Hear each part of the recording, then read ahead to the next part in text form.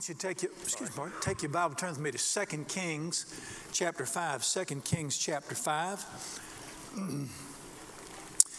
How many of you believe when Richie prayed there and we joined our hearts together? You know, when somebody prays, the Bible said if two or more, you will agree. Agree. If somebody's praying something and in your spirit you agree with what he's saying, and actually the word is amen, you agree with it, that's people agreeing in prayer. How many of you believe that when we prayed, the Father heard our prayer? I agree with that. The insurance policies say that storm in Tennessee was an act of God. It was not an act of God. In the Bible, the only rain God ever sends is the gentle rain that causes things to grow. In the life of Jesus, anytime there was a violent storm that was destructive, Jesus rebuked it. He doesn't rebuke the work of his Father. He only rebukes the work of the devil. And what's going to happen is what the enemy sent to destroy, all of a sudden God's people are going to show themselves strong to care for people. And of course, our disaster vans were there the next day after the storm. That we work real close with Samaritan's Purse, bringing volunteers in to help there. And I really appreciate the prayer there, because the Bible says that we should weep with those who weep. It didn't touch my house or your house, but we join in weeping and praying and believing God to work a miracle for those folks. We've got to reach the place in our lives, according to this book, where we believe that when we pray, something happens. It really does. All right, we're in a series now. We're spending time talking about worship. And we're learning about worship, not just so we can learn, but so it will change us, so it will affect us. Man's first response to the living God is to worship. It's the most important thing I ever do. It's the most important thing I'll ever do in eternity. And my heart goes to worship. I love it. And this week, our foundational verse for this is John chapter 4. I'm just going to quote it to you. That the Father is seeking worshipers. God is spirit, and those who worship him must worship in spirit and truth. For such the Father is seeking to worship him. And our Father is calling us to worship him. And we want to talk about why over the next few weeks. And tonight we want to talk about the power of worship. The power of worship, and what's this big deal about worship? There are some people that are sort of, I want to say it like this, they're into worship. Into worship. Some people are into theology. God bless you. Some people are into prophecy. God bless you over there. Other people, different people are into different things, and there's some folks who are just into worship. Dear ones, we were created to worship. That's what we'll do for all of eternity. And I want us to spend this period of time saying, I've sung all my life, I've been to church all my life, but I want you to talk to me about worship from your heart to my heart about this, because I want to learn what you have to say. And today we want to learn about the power of worship. And before we can do this, I'm going to say this I don't know any other way to say this. Before we talk about the power of worship, we got to spend a few moments talking about the weirdness of worship. And there's people that are into that worship stuff, they're usually weird. We are. But it really is, I'm sorry, I don't know any other way to say it. The biblical word is foolishness.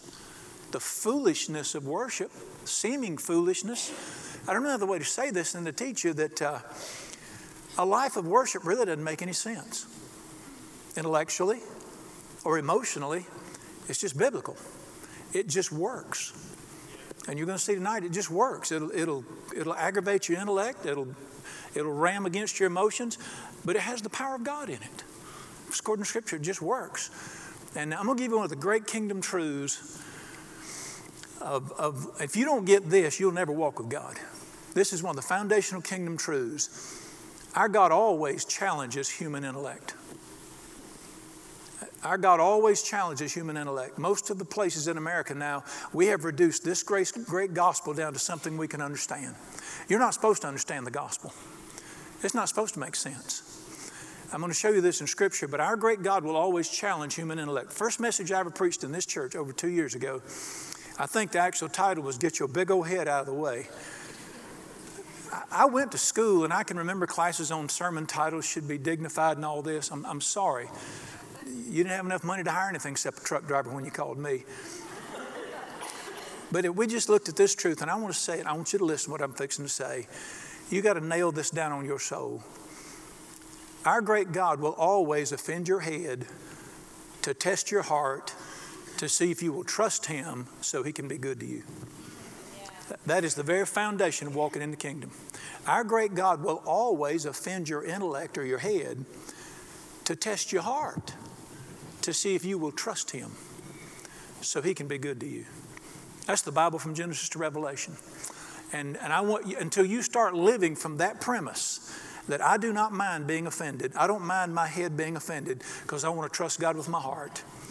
You will never know the goodness of God. Why do so many, I'm going to call them Christians, why do so many Christians not receive things from God if he's so good? This is the reason right here. Their intellect is offended. And that offended intellect stops them. One of the strangest passages the Holy Spirit showed me this years ago I'd ever read, and the answer is in, let me just quote this to you. Do you remember in the book of Luke, chapter 15, Jesus was trying to explain what God was like. And he gave a parable. He spoke a parable called the parable of the prodigal son. How many remember the parable of the prodigal son? All right, you got a devil of a boy, an evil boy. He comes home and the father gives him everything. He didn't give him new clothes. He gave him the best clothes. He gave him the signet ring you could buy with it. And that was the credit card. He gave him shoes. He threw a feast for him. He gave him the fatted calf. He was the bad boy. What did the good boy, the religious man, what did he get?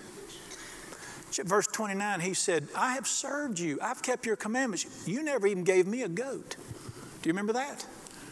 What was the father's response in verse 31? Son, everything that I have is yours. Everything God had belonged to that boy, but he never got anything.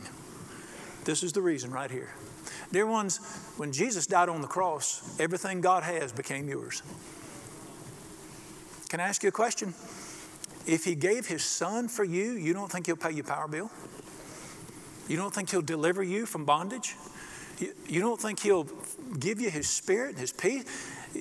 I mean, my son's the best thing I've got. If I'll give you that, surely I'll give you my money. Get it? That's Romans chapter 8, verse 31. He who spared not his own son, but delivered him for us all, how will he not freely give us everything else? Well, why don't we have everything else? Our intellect is getting in the way of our faith because he's a faith God. And I want you to look with me at how we're letting our intellects rob us of the blessing of God. Before we can even look at the power of worship, you've got to understand this. 2 Kings chapter 5, let me just catch up, brother, and read it. The commander of the Syrian army, Syria is the big country that borders Israel to the east. Just like the geography is today. They had been raiding Israel and assaulting God's people. The commander of the armies developed leprosy. He's going to die. We talked about leprosy Sunday. He's going to die. They had a little girl that they'd captured, a little Israeli girl. She was a servant to his wife, and she said, there's a man in my country who can cure leprosy. So he goes to his king and he says, they say there's a man that can cure. I mean, this guy's going to die a slow, painful death. He goes to his king and says, I want to go over there. So the king writes a letter to the king of Israel and says, I'm sending you my servant that you might heal him. The king of Israel gets angry and says, he's trying to pick a fight with me. Elisha said, send him to me. Send him over to me. So this commander goes to Elisha's door, and let's pick it up in verse 9. Naaman went with his horses and chariot. He stood at the door of Elisha's house. Elisha sent a messenger to him saying, now here's what he said for him to do. I want you got to do something. I want to heal you, but you got to do something. Verse 10, go wash in the Jordan 7 times. Your flesh will be restored to you. You shall be clean. Now, what do you see there? God wants to heal this man. This is his enemy. Can I ask you a question? If he will heal his enemy who is raiding his own people, you don't think he'll heal his covenant sons and daughters and be good to us? All right, so he said, I'm going to heal you. I want to help you, but I want you to do something first. I want you to go to the Jordan River and I want you to bathe 7 times or just dip 7 times. Watch what happened. Verse 11. Naaman became furious and he went away and said, I said to myself, there's the problem. I thought, this Hebrew for I thought he will surely, who's he? God. I thought God will do it this way. I thought God would do it this way. I thought he'd come out to me and stand and call on the name of his God, wave his hand over the place and heal the leprosy. And then in verse 12, he goes into human logic. Are not the Abana, the Pharpar, the rivers of Damascus better than all the waters of Israel? Could I not wash in them? These are 2 beautiful, crystal clear rivers. The Jordan is a dirty, muddy river. He said, doesn't it make better sense if you're going to get healed, you go to a clear river? What did this man do right here? God offended his head to test his heart, to see if he would trust God so God could do good to him. Dear ones, this is all through the Bible, over and over and over. He tests people in faith to see if they'll listen to him. The rest of the story, this man, he just walks off. He's going to die. God wanted to heal him. God said he would. But because his intellect got in the way, he almost died. Until a servant came up and said, sir, if he asked you to do something great, you would do it. Why don't you get your intellect out of the way and just do what the man tells you to do? And he humbled himself and he went and did it. And you know the story. When he came up the seventh time, the Bible said his flesh was healed like that of a little child. Why is that in the Bible? Because the Bible is a book about God teaching you about himself. And what do we see in this passage right here? Do not let your intellect stand in the way of trusting God so he can be good to you. I want to ask you a question. If that little servant hadn't come talk to him and he hadn't changed his mind, would he have died of leprosy? Absolutely. Even though God was willing to help him. And some preacher would have laid it off and said, we don't know why God killed him. God didn't kill him. God healed him. When he humbled himself and got his intellect and his emotions out of the way. This is all through Scripture over and over. This is the revelation of God. That he's going to challenge your intellect. In other words, you say, if I have to look dignified, you might as well just walk off from God. I have to be able to understand it. What are you doing in church? Go to a church where you can understand it. And throw your Bible away too. Do you remember one day when there was a man, John chapter 9, and he was blind? And they brought him to Jesus by the hand so Jesus could heal him? Do y'all remember that? There are great passages in the Bible about blindness, religious and physical blindness. And Jesus spit in the mud and made mud balls and packed them in that man's eyes. And that's not the worst thing he did. Then he told him, go to the pool of Siloam and wash it out. Well, you don't know that area, but where Jesus was standing, the pool of Siloam was on the other side of town. He had to walk all the way through town with mud in his eyes and muddy water dripping down his face onto his shirt to get healed. You say, well, that doesn't make sense. Welcome to God. And the man had to decide, do I want to look dignified in front of people? Is God going to have to meet me on my terms? Or am I so desperate to see, I don't care what it looks like. I don't care what it costs me. And thank God that man had the wisdom. He didn't even argue. He just started walking. What did the Bible say? And he went and washed and he came back. Why did God do that? He will always challenge your intellect and your head to test your heart to see if you will trust him so he can be good to you. This is in everything we do. I want you to turn me to 1 Corinthians chapter 2. This is not a one-timer in the Bible. This is the Bible. This foundational truth that we have got to get our heads out of the way. This is the great passage in the Bible, 1 Corinthians 2, that many people misapply to heaven. It's talking about earth right now. It's talking about God doing great things on earth. It can apply to heaven, but it's speaking of right now because it uses the word now. So now is now. And it talks about all the things God has planned for people. You've heard this. Eye has not seen, I think it's verse 9. Eye has not seen, ear hadn't heard, nor has entered into the heart of man all the things God has planned for those who love him. A lot of people say, yes, heaven. Well, that is true about heaven. This is not talking about heaven. This is talking about now. You say, how do you know that? Read the next verse. God has revealed them to us through his Spirit. You're not going to have anything revealed by the Spirit when you get to heaven. You'll see clearly. This is talking about now. And talks about the great things he wants to do for you. But he reveals one of the great truths about God dealing with people in this passage. And I want you to read it with me. It's in verse 14. The Bible says, the natural man does not receive or will reject the things of the Spirit of God. Why would a man reject the things of God? Let's read it. Because they are what? Foolishness to him. It doesn't say they're foolishness. It says they're foolishness to him. Why would I reject and not receive what God has to say to me? What does it say? Because it looks foolish to my natural mind. If I'm a blind man and I believe Jesus can heal and I go to Jesus and I say, would you heal me? And he put mud in his eyes. He did it another time. Twice he spit in people's eyes. And he puts mud in my eyes. Let me make an announcement. Putting mud in my eyes for me to see sounds foolish to me.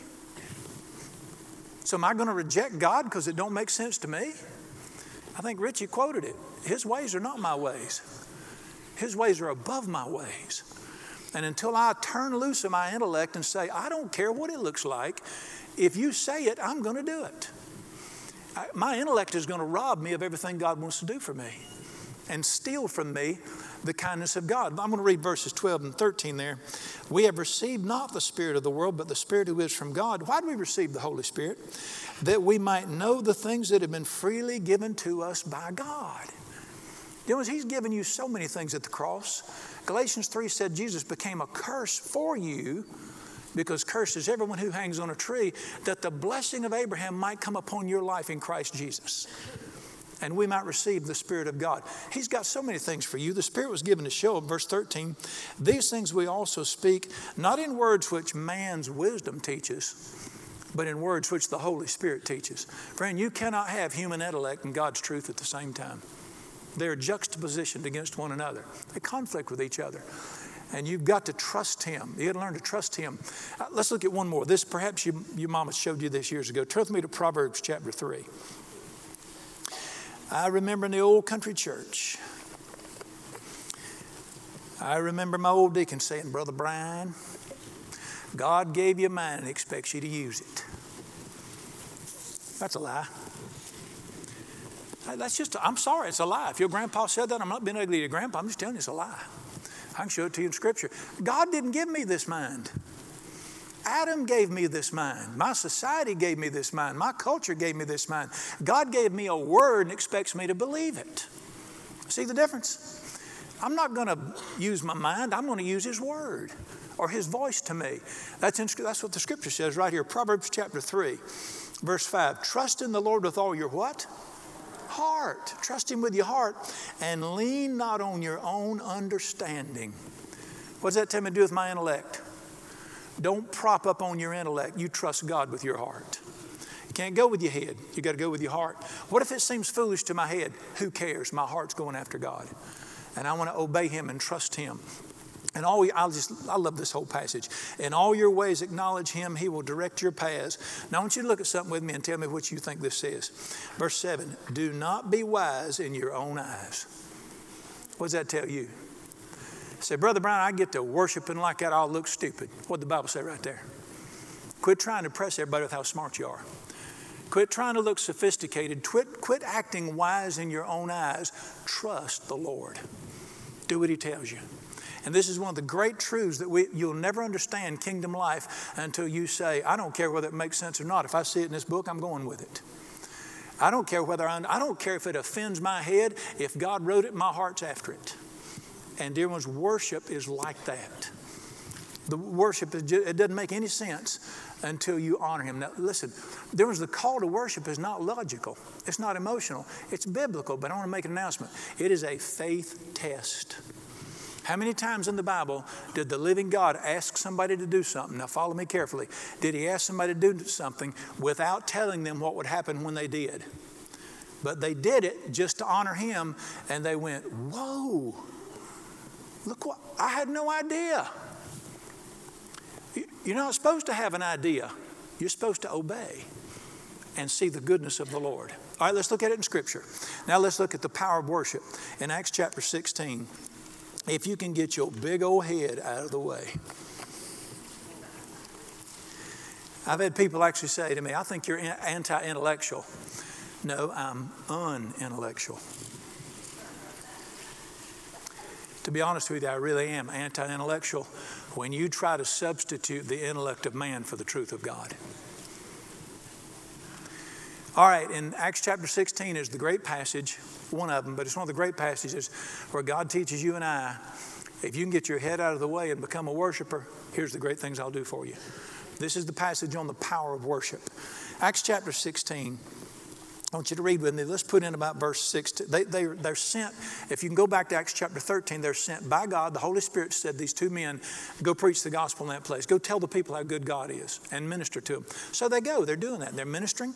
This is where, remember the Lydia, the seller of purple? She got saved by the riverside. God opened her heart. She got saved.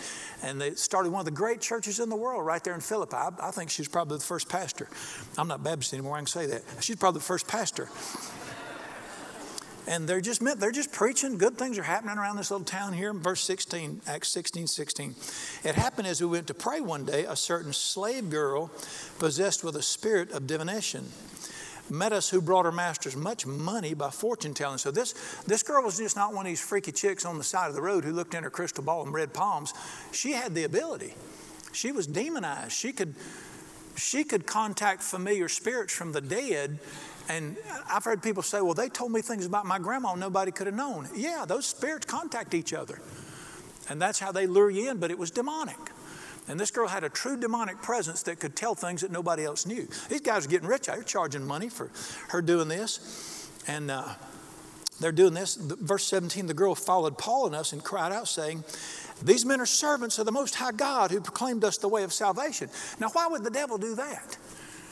You know he doesn't want folks to get saved. You got to understand, this poor girl was a helpless victim. She's gripped by this demonic presence. And in the Bible, anytime Jesus walked around in the Bible, demons cried out, you are the Son of God. Because demon spirits recognize the presence of God. And this girl, she's clueless. She didn't know what's going on. And she's reading fortunes and got her at a table or whatever. And these men walked by and the darkness inside of her screamed out, that's him right there. Not the men, God in the men. So she's screaming this. And I promise you, the devil wasn't wanting people to come get saved. He's trying to aggravate them. And he's trying to break up the revival. And so she follows him around doing this. Verse 18, this she did for many days. I don't know what happened there. I guess all day long she followed him around screaming. But Paul, greatly annoyed, one of my favorite verses in the Bible. If the man who wrote the New Testament can be annoyed, so can I. He turned and said, not to the girl, to the spirit, I command you in the name of Jesus, come out of her. He came out that hour. Now what you going to do? And even in annoying love, he delivers this young girl. When her masters saw their hope of profit was gone, they seized Paul and Silas, drug them into the marketplace to the authorities. Now remember, their culture wasn't legal like ours is. They didn't have the safety marks we do. And they brought the magistrates saying, these men being Jews exceedingly trouble our city. They're lying about them. They teach customs that are not lawful for us being Romans to receive or observe. I maybe know they don't care what you teach. All they hear is my cha-ching is gone. Now watch these words. The multitude rose up together against them. Now you got the demonic in the whole atmosphere. And this is sort of like politics right now. The atmosphere is charged with demonic hatred toward these men. And the magistrates tore off their clothes, commanding them to be beaten with rods. They tie you to a whipping post and whip you. Like a bamboo rod. When they laid many stripes on them, matter of fact, it was 39 stripes. You were allowed to hit a man 40 times under Roman law, and they'd always count back one just in case they'd miscounted. So 39 stripes. They threw them into the prison, commanding the jailer to keep them securely. Having received the charge, he put them in the inner prison, fastening their feet in stocks. Stocks are very uncomfortable, so wouldn't slide on the floor. You sat on these weren't concrete steel prisons like we have. These were dirt, rock, nasty places. Their feet are locked in these. It's very uncomfortable. You know, your feet are straight out in front of you. They're locked. Why can't they lean back? No, I mean, probably is nothing to lean back on. And if they could lean back, who wants to put that back against anything now? And they're sitting in raw sewage. They did what God told them to do. This is not working out. This is darkness. There's tremendous pain. This hurts. Have you ever been in a demonic charged atmosphere where somebody says the tension's so thick you can cut it with a knife? That's not the Holy Spirit of God. And these guys are just, what's going on? Now they don't have the perspective we do. They're in the middle of it. They've obeyed God. Nothing's going right. All hell's come down on them. They're suffering for obeying God. What do you do when you're in a case like that? Watch verse 25. At midnight, Paul and Silas were praying and what? Singing hymns to God. Right there in the middle of all that pain and all that darkness, they just began to worship God. And they began to sing and praise God and worship and adore God. I want to ask you a question. Now be honest with me. Does that make a lick of sense? That's the last thing in the world I'd want to do right there. That didn't make any sense at all. Well, all right, I'm going to ask you, we're going to read a little bit more, and then I'm going to ask you a deep question. Be ready. At midnight, Paul and Silas were praying and singing hymns to God. The prisoners were listening. Verse 26, suddenly, immediately, there was a great earthquake. The foundation of the prison was shaken. All the doors were open. Everybody's chains were loosed. The keeper of the prison, awakening from sleep, seeing the prison doors open, he supposed the prisoners had fled. He drew his sword. He's about to kill himself because he knew he'd be killed if they got loose. Paul called with a loud voice, "Do yourself no harm. We're all here." He called for a light, ran and fell down trembling before Paul and Silas. Brought them out and said, "Sirs, what must I do to be saved?" They said, and here's this famous verse, "Believe on the Lord Jesus, you'll be saved. Your whole family can be saved." They spoke the word of the Lord to him and all who were in his house. He took them the same hour of the night, washed their stripes. He and his family were baptized immediately. He brought them into the house. He set food before them, and he rejoiced, having believed in God with his household.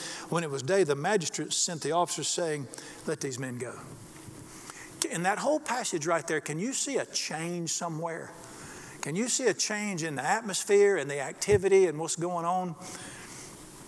Try to pinpoint for me where the change took place. Find the verse. See if you can find the verse where the change took place. 25. What happened that changed everything in that community? What happened? When they worshiped God. When they began to praise and worship God. Now here's the deep question I want to ask you. How many of you think that they're choosing to worship God when they didn't feel like it? Now you may ask me, how do you know they didn't feel like it? Really? You have just been assaulted for no reason. You had the pudding beat out of you. You're bleeding in raw sewage, locked in jail, and you feel a sweet, sweet spirit? They didn't feel like worshiping. How many of you think them choosing to worship God when they didn't feel like it had something to do with the good things that happened? If you miss that, close your Bible and let's go home. The whole point of the passage is that when they worshiped, God released his power into their lives. See there? This is the whole point. You say, "Well, Brother Brown, I think that was wonderful." Close your Bible and go home again. This is not in here so we can rejoice in what they did. The Bible is God teaching you. What's he saying to me through this passage? Are you hurting? Are people being ugly to you? Do you have wounds? Are you in pain? Are you in darkness? You know what darkness is, don't you? When you can't understand nothing. Are you in this place right now? Quit whining. Start worshiping. Worship me. Praise my name. I don't care whether you feel like it or not. Rear back and praise God and sing praises to him. Why would he do that to me? Is this some kind of test to see how tough I am? Friend, you ready? He will offend your head to test your heart, to see if you will obey him so he can do something good for you. This is one of the great tests, and of course this man passed it. And they began to worship God, and in their dark and in their pain and no understanding, they began to worship God. Now, how many of you think they worshiped him because it made sense? What makes sense in that hour? I want my one phone call. I want to talk to my lawyer. You know what makes sense? You know what makes sense in this hour right here? If this is what you get following God, I'm done. Can we be honest? I mean, if this is what I get for obeying God and this is what's going to happen to me, why would I follow him? That's what makes sense. How about feelings? Everybody loves feelings, except me and Jesus. What do you think they felt like doing? I bet they felt like unloading on God. Can we be honest? You know that's what they felt. I bet they felt like unloading on that jailer or anybody to stand still to be unloaded on. Who cares how you feel? I'm not belittling your heart. I'm just telling you, if you live by your feelings, you'll never know God. You got to go by his word and his promise. And it didn't make sense. I'm going to tell you, do you know why they worshiped? Because they were worshipers. Friends, God's not looking for people to worship him. Go back and read it again. The Father's looking for worshipers. People who will become worshipers. And the reason they worshiped in that mess is because they were committed worshipers. If you only worship when everything's hunky-dory, you know what hunky-dory is. If you only worship when everything's going well and you feel good, that's not a worshiper. That's somebody who sings when things are feeling good. Worshipers worship no matter what's going on around them. They praise God in the good times and in the bad times. And they were worshipers. You know why they worshiped? Listen to me. These men trusted God's word. All right, let's look at it. Let's see if they did or not. Rather than look at all of them, I'll just quote a few to you. Ephesians 5, chapter 5, verse 20. Always, what's the word always mean? Giving thanks in everything. Does anybody know if that's true or not? Did I make that verse up? What does always giving thanks in everything mean? There's never a moment in my life, no matter what's going on, that I'm not to be giving thanksgiving and praise to God. All right, now just hang in there with me. There's a reason. This is not some sadistic God saying, I'm going to find out whether you're going. That's not it at all. He does this so he can be good to us. Years ago, a man in my church called me one day, a dear friend of mine, years ago, and his wife had run off with another woman and left him just out of the blue. He didn't know anything was wrong till the day she came and got her. And he's devastated. And her mother was also in my church. She came to see me, and she was absolutely distraught. She couldn't even hardly function. And I sat her down, and I got to help her. And she just wanted to talk and cry. Talking and crying don't help. And I said, I want you to get hold of yourself for a minute. I'm going to help you. And she said, what are we going to do? I said, well, I'm going to tell you what we're going to do. First thing we're going to do, we're going to pray, and we're going to give thanks to God for his goodness. She got so angry at me. Guess where I got that from? It is time to quit carrying the Bible and start doing what it says. And I let her blast for a while, and finally I said, are you going to obey God or not? Well, there's time of it. Do you remember that old commercial, thanks, I needed that? We need this once in a while. I know thy word is a lamp unto my feet, but it also says thy word is a hammer that breaks the rock in pieces sometimes. And finally got her settled down, and she said, okay, you pray. I said, no, your family, you pray. And she started out in raw, naked faith just because the Bible said to. And as she kept thanking God for his goodness and different things, a quietness came over her and a peace came over her. And the same thing happened in that office that day that happened right there. That doesn't make a lick of sense, but it works. And just to obey God, Ephesians 5:20, 1 Thessalonians 5:18 says this. This is the will of God for you in Christ Jesus, that you give thanks in everything, all things, whether you feel like it or not. I want you to turn with me. Let me show you one of my favorite verses in the Bible. They're all my favorites. Psalm 34. Psalm 34. This is, people say, Brother Brown, we should do what the Bible says. Well, let's start doing this one.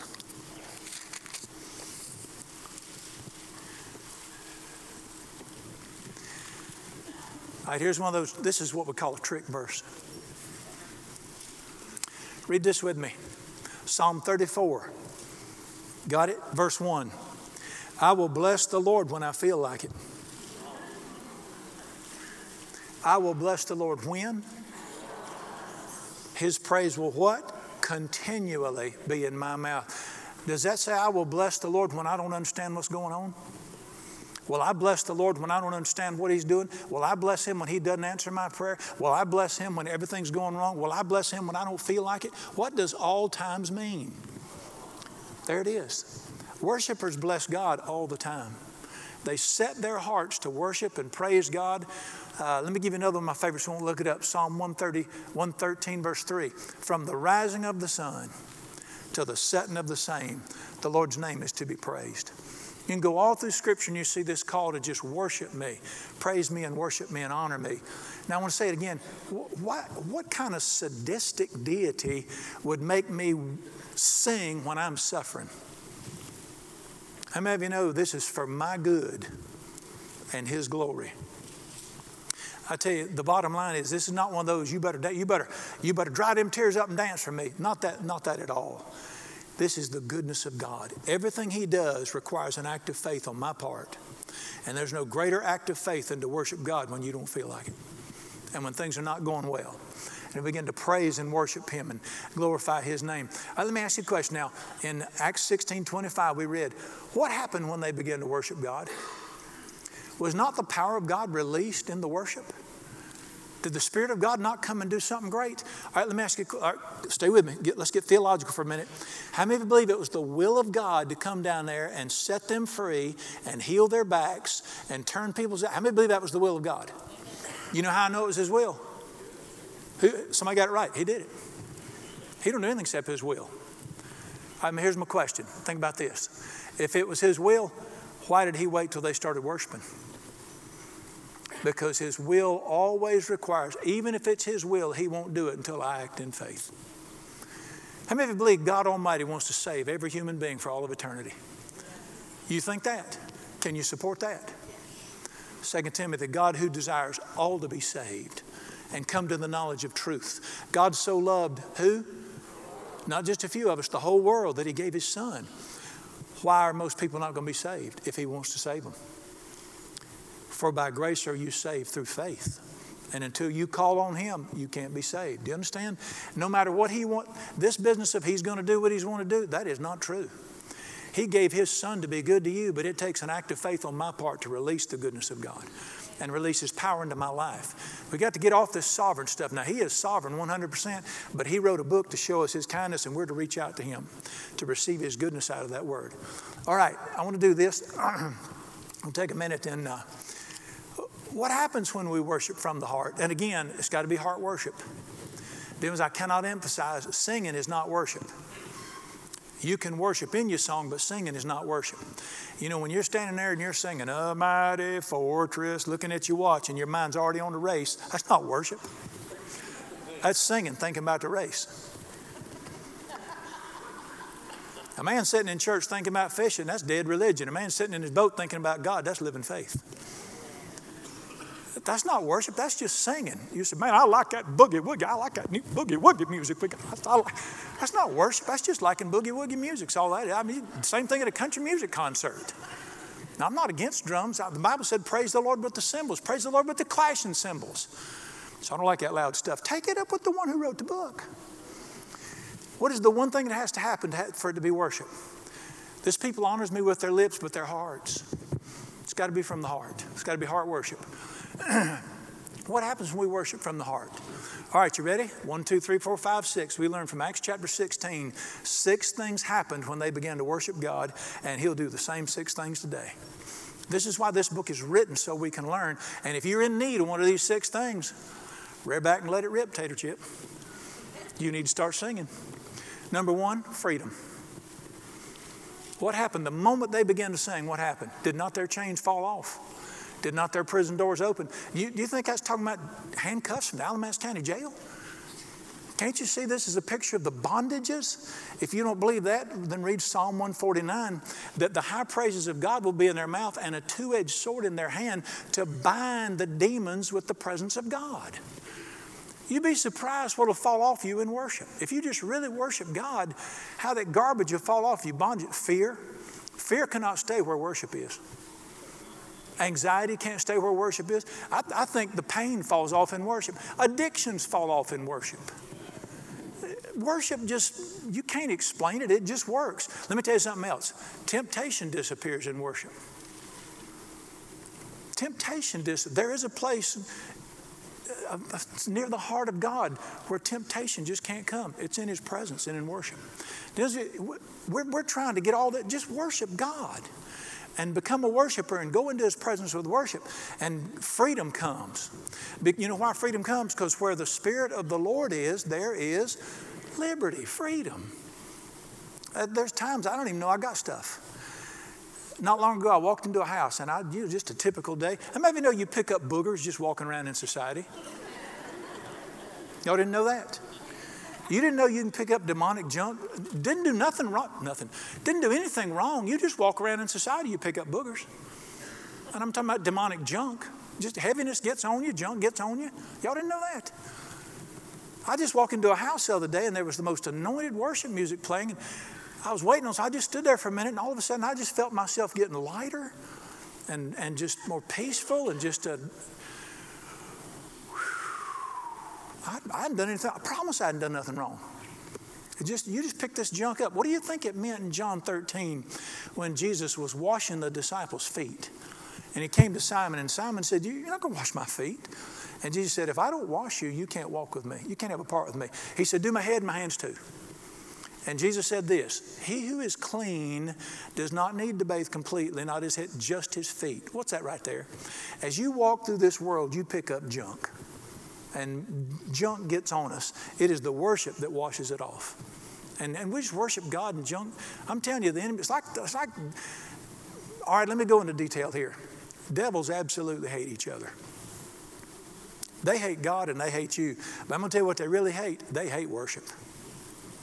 Because they worshiped God for all of eternity, and they were thrown out of their position. They'll never worship him again. And when people begin to worship God with a pure heart, it is like fingernails on a blackboard to them. They turn. I believe I could build a case from 2 Chronicles. I believe they turn and chew on each other when people worship.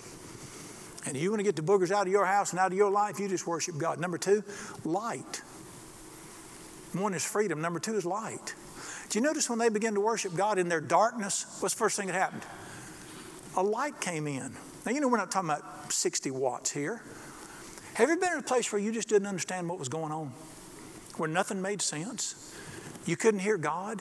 You didn't know what to do? You were confused as a termite in a yo-yo? You ever been there? That's called darkness. How many times have I been confused or didn't know what to do? And man, in my job, you got to make hard decisions.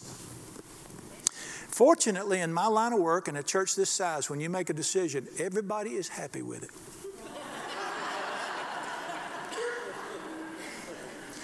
All right, here's the truth.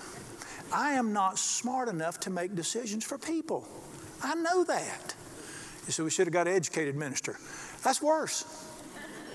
They're not smart enough either. They just don't know it. I am not smart enough to make decisions for people. I don't know what to do. How many times have I been in the dark, didn't know what to do, and instead of, God forbid, don't get some men together and talk about it.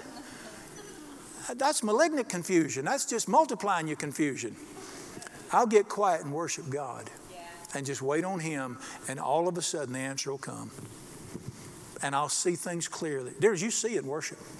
Your mind, things come into your mind and your heart, you just see things clearly in worship. Number 3, now this is unusual, salvation. Number 3 is salvation. When they begin to worship, let me ask you a question. What did they go to that city for? To preach the gospel, get people saved. Instead, they got in jail and got everybody mad.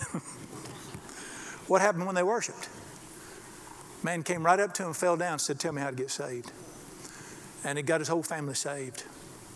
Jack Hayford was the evangelism director for his entire denomination years ago.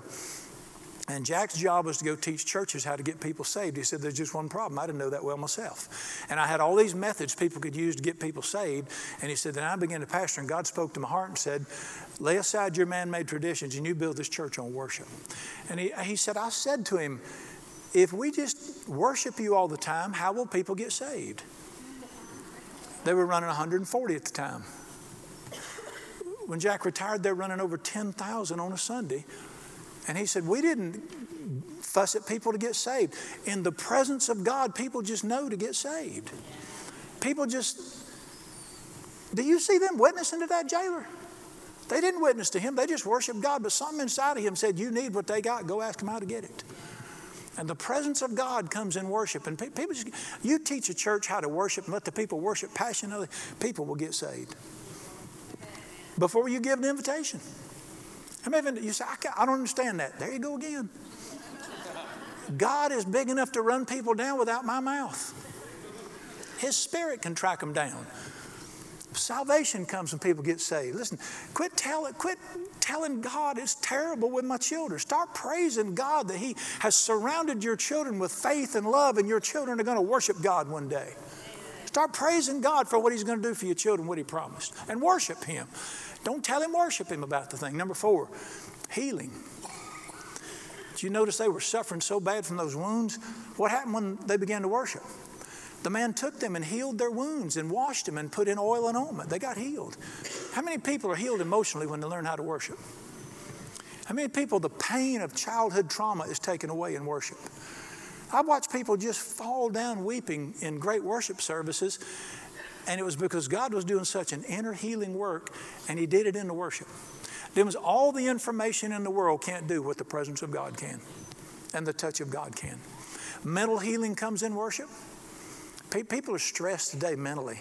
We need to worship so we can find healing. And physical healing. I think physical healing comes, and we just worship God in that stuff. Number 5, provision. Don't you know they was hungry after all they've been through? It seems like one of the minor points, but they were hungry. People get hungry. How long had it been since they'd eaten? And as soon as they began to worship God, within a few minutes, what did they say? The jailer's feeding them. Somebody else paid for it. Then was it worship God. Just worship Him. I don't ever ask, Lord, please pay the bills for my church. You know we got a lot of bills. And please, I just praise Him and thank Him that we have daily bread in this place because He is good and Jesus paid for it. And I worship You and bless You that all of our needs are met in Christ Jesus. Just worship Him and He'll do it. Let me throw in one more, the last one. Changed attitudes. How many of you know we need some changed attitudes?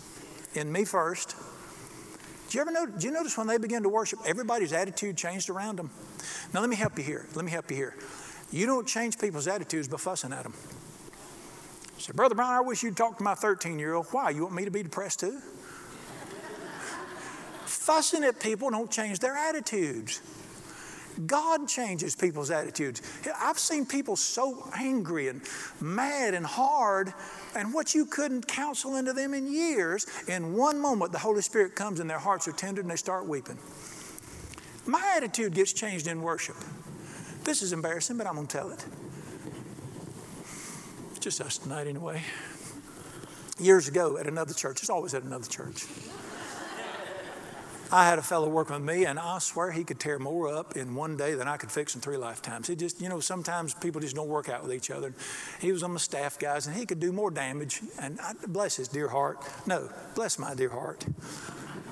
And I'd get so aggravated, I'd think I can't decide whether to shoot him or stab him. I don't know what to do. It just kept things upended all the time. I was so aggravated with him. And I would just have had it with him. And every morning I would go to pray. And back then I prayed in a cemetery, a little country cemetery. I'd go out there and pray and just wait on God and pray. And every time I'd go to pray, when I got done, you know what? I found out my attitude toward him had changed completely. I never prayed about him. Maybe that's what's wrong with him. I never prayed about him. But my heart would be I would see things differently after I prayed. Because in the presence of God, our attitudes get changed. The bitterness, the anger, nobody listens, all that garbage is gone in worship. That's why it's so important to worship God and bless Him and praise Him. And let worship worship's the most powerful thing in the world. It's what changes the world. I would dare say if we would begin to worship God, it would take care of all the other stuff we're trying to do through so many different ways. All right. I do want us to turn as we quit. Let's read the verse one more time. Turn with that to John chapter 4. I just believe God Almighty speaks this verse with a twinkle in His eye. You know what that means?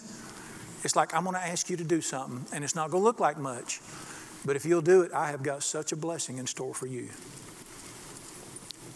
Years ago, back before all this modern communication, when your children were in college, back when I drove my Model A to Gardner Webb, back when we were in college, you didn't have telephone. We had them on the wall, but you didn't have texting and cell phones and all that. Guess how you communicated with your mama? Because it was long distance if you did call them. Guess how you communicated? Is anybody old enough to remember this? Letters. Yeah, somebody's old as I am. Letters. You had to write letters to you. You'd write your mama a letter, and she'd write you a letter, and we wrote back and forth. Y'all don't, I know you can find them in museums. Just look under L. They're there. We wrote letters to each other back then. Your mama wrote you a letter. Your grandma wrote you a letter. And a lady told me one time, she said, I write my son these letters, but he never writes me back. I said, I can cure that. She said, what? I said, write him another letter. And write him, tell him, said, I love you. Son, I'm praying for you. I'm putting this $20 bill in just to let you know I care about you. And don't put it in there. He'll write you back.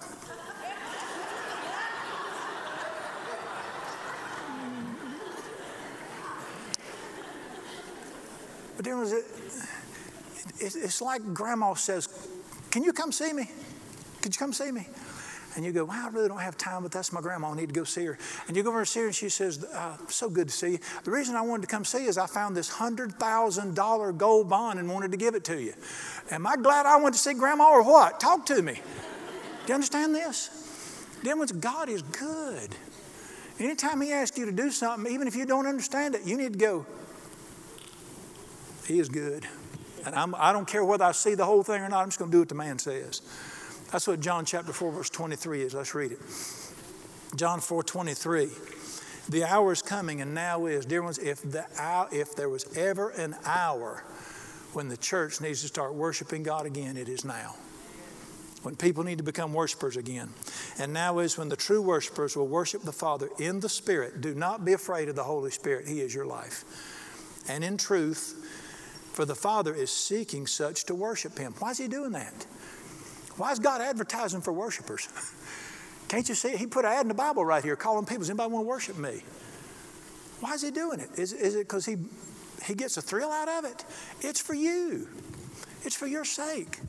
And I would encourage you to just worship, and learn to worship passionately. Now, let me throw this in as we depart. We'll talk more about this later. How many of you know what default mode is? Does anybody know what default mode is? All right, on my computer, I have a default mode screen. It's a picture of the mountains. Some of you probably got a picture of a Corolla or something, but it's a picture of the mountains.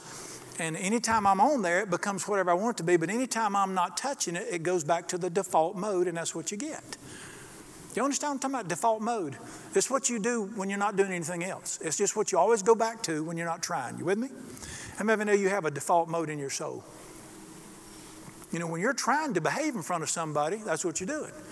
And when you can try things, but when you're not trying to do something, whatever's happening inside of you, that's your default mode.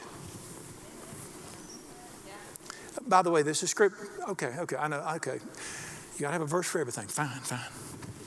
This is the day the Lord has made. I will rejoice and be glad in it. All right, that tells me right there, my default mode needs to be worship. Now I got some friends. Their default mode is complaining. We're fixing to go out on fun. Are you ready? Their default mode is complaining. You know, if they're giving a presentation at work, that's what they concentrate on. If they're asked to sing in church, they sing, I'm mighty. Well, they sing. But you just let them relax at the table and they go back to default mode, they start whining about everything in town. Elbow him. They do. I got other folks, their default mode is fear. They're just nervous and scared of it. It's what they just automatically happens inside of them. Our default mode should be worship.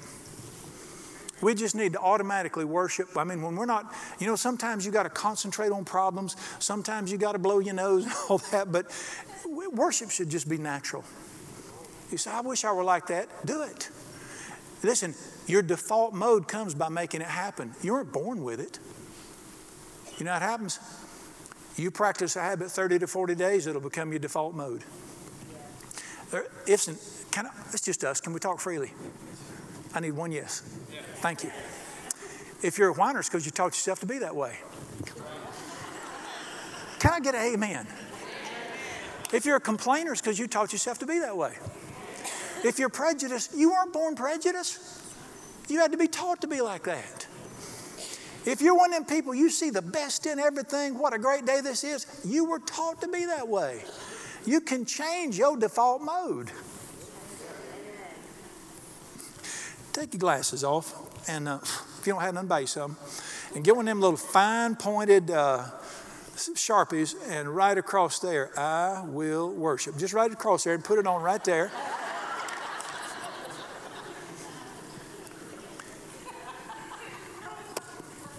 Worship should be our default mode. It should be what we do naturally. Constantly, if I'm in a store or something, somebody will just say to me, boy, you're having a good day, aren't you? And I was singing and didn't even realize it. You know why? Because I have worked at it. I just want to make an announcement. Worship is better than whining.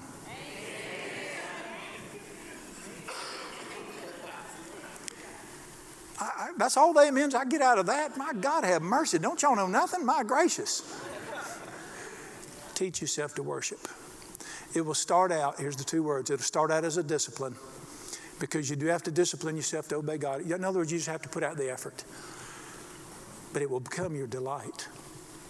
And the very delight of your life will be to live in the presence of God as He inhabits the praises of you. And you just live in His presence.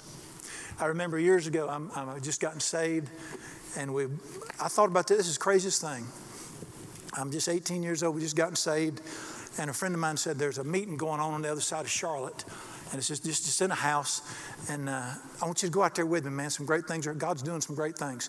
And I told my preacher I'm going to go out there with him. He said, son, stay away from those people. That's not a real preacher. And that's them strange people. Back then it was called the charismatic renewal. Stay away from them people. Don't you go around them. And I thought, to handle snakes, you just trust me. I thought, well, amen, because I trust my preacher. But by the same token, friends of mine were going out there and some wonderful things were happening. And I said, well, I'll put on a wig and slip out there. Of course, I had long black hair down to here back then. So I put on a blonde wig. Maybe the preacher won't find out. And I said to God, don't you tell him either. I said, I want to know this. I go out there, and there's just it was a pretty good sized house, west side of Charlotte. And Harry Bazell had opened this place. And I went out there, and I just thought about this the other day. You know what the name of it was? The Lamb's Chapel. And I went out to that place, and I went there, and it was just a bunch of hippie-looking people and sitting around it. They didn't have chairs. You sat on the floor. And Harry Bazell had a couple of guitar players, and they just play and sing and worship God. They were into this new worship thing that was breaking loose in the 70s, a bunch of hippies and all that weird stuff. And they didn't even have programs. Couldn't have been a real church. And Harry didn't have a tie on. You didn't do it back then. But they would worship God. Well, I've been to worship services. I've been there before. The organ knock you down. I've been in that before.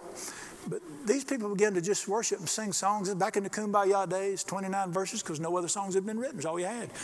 And they sang and whatnot. But you know what I remember? I remember the presence of God coming into that little house. It was actually a big house, but an old house. I remember the presence of God coming in here. And I remember saying to myself, I'm just a new Christian. I remember saying to myself, I don't know what this is right here, but whatever it is, I want it. Yeah. And I would love to live in this presence all the time. I thought you had to go to that house to get it. And I would say to this girl I said, when are we going to go back out there where God lives? You didn't find God in our church. I'm not being unkind. They were good people to me, but you just went through the motions and the preacher fussed at you. I just said, when are we going to go back out there to where, that place where God stays? I said, let's go out there again. And I'd sneak out there. I got caught. Then I had to decide, do you want the approval of the preacher or do you want the touch of God? Which one do you want? But I'd sneak out there and taste the goodness of God. And I thought, man, wouldn't it be great if God was somewhere else beside this house? I thought maybe we could franchise him and get him to go to another house, and we could have two places we could go and find God. You remember, I'm just a kid. I'm just new. I'm thinking about it. Maybe we'll get him to move over here for a while. And I would say, why don't you come to my church? And maybe he's no respecter of persons. He inhabits the praises of his people. And God just visited that place, and I loved Harry, and it was just great. And then I made one of the great mistakes of my life. I went off and learned how to preach. God knows I'm still getting over that.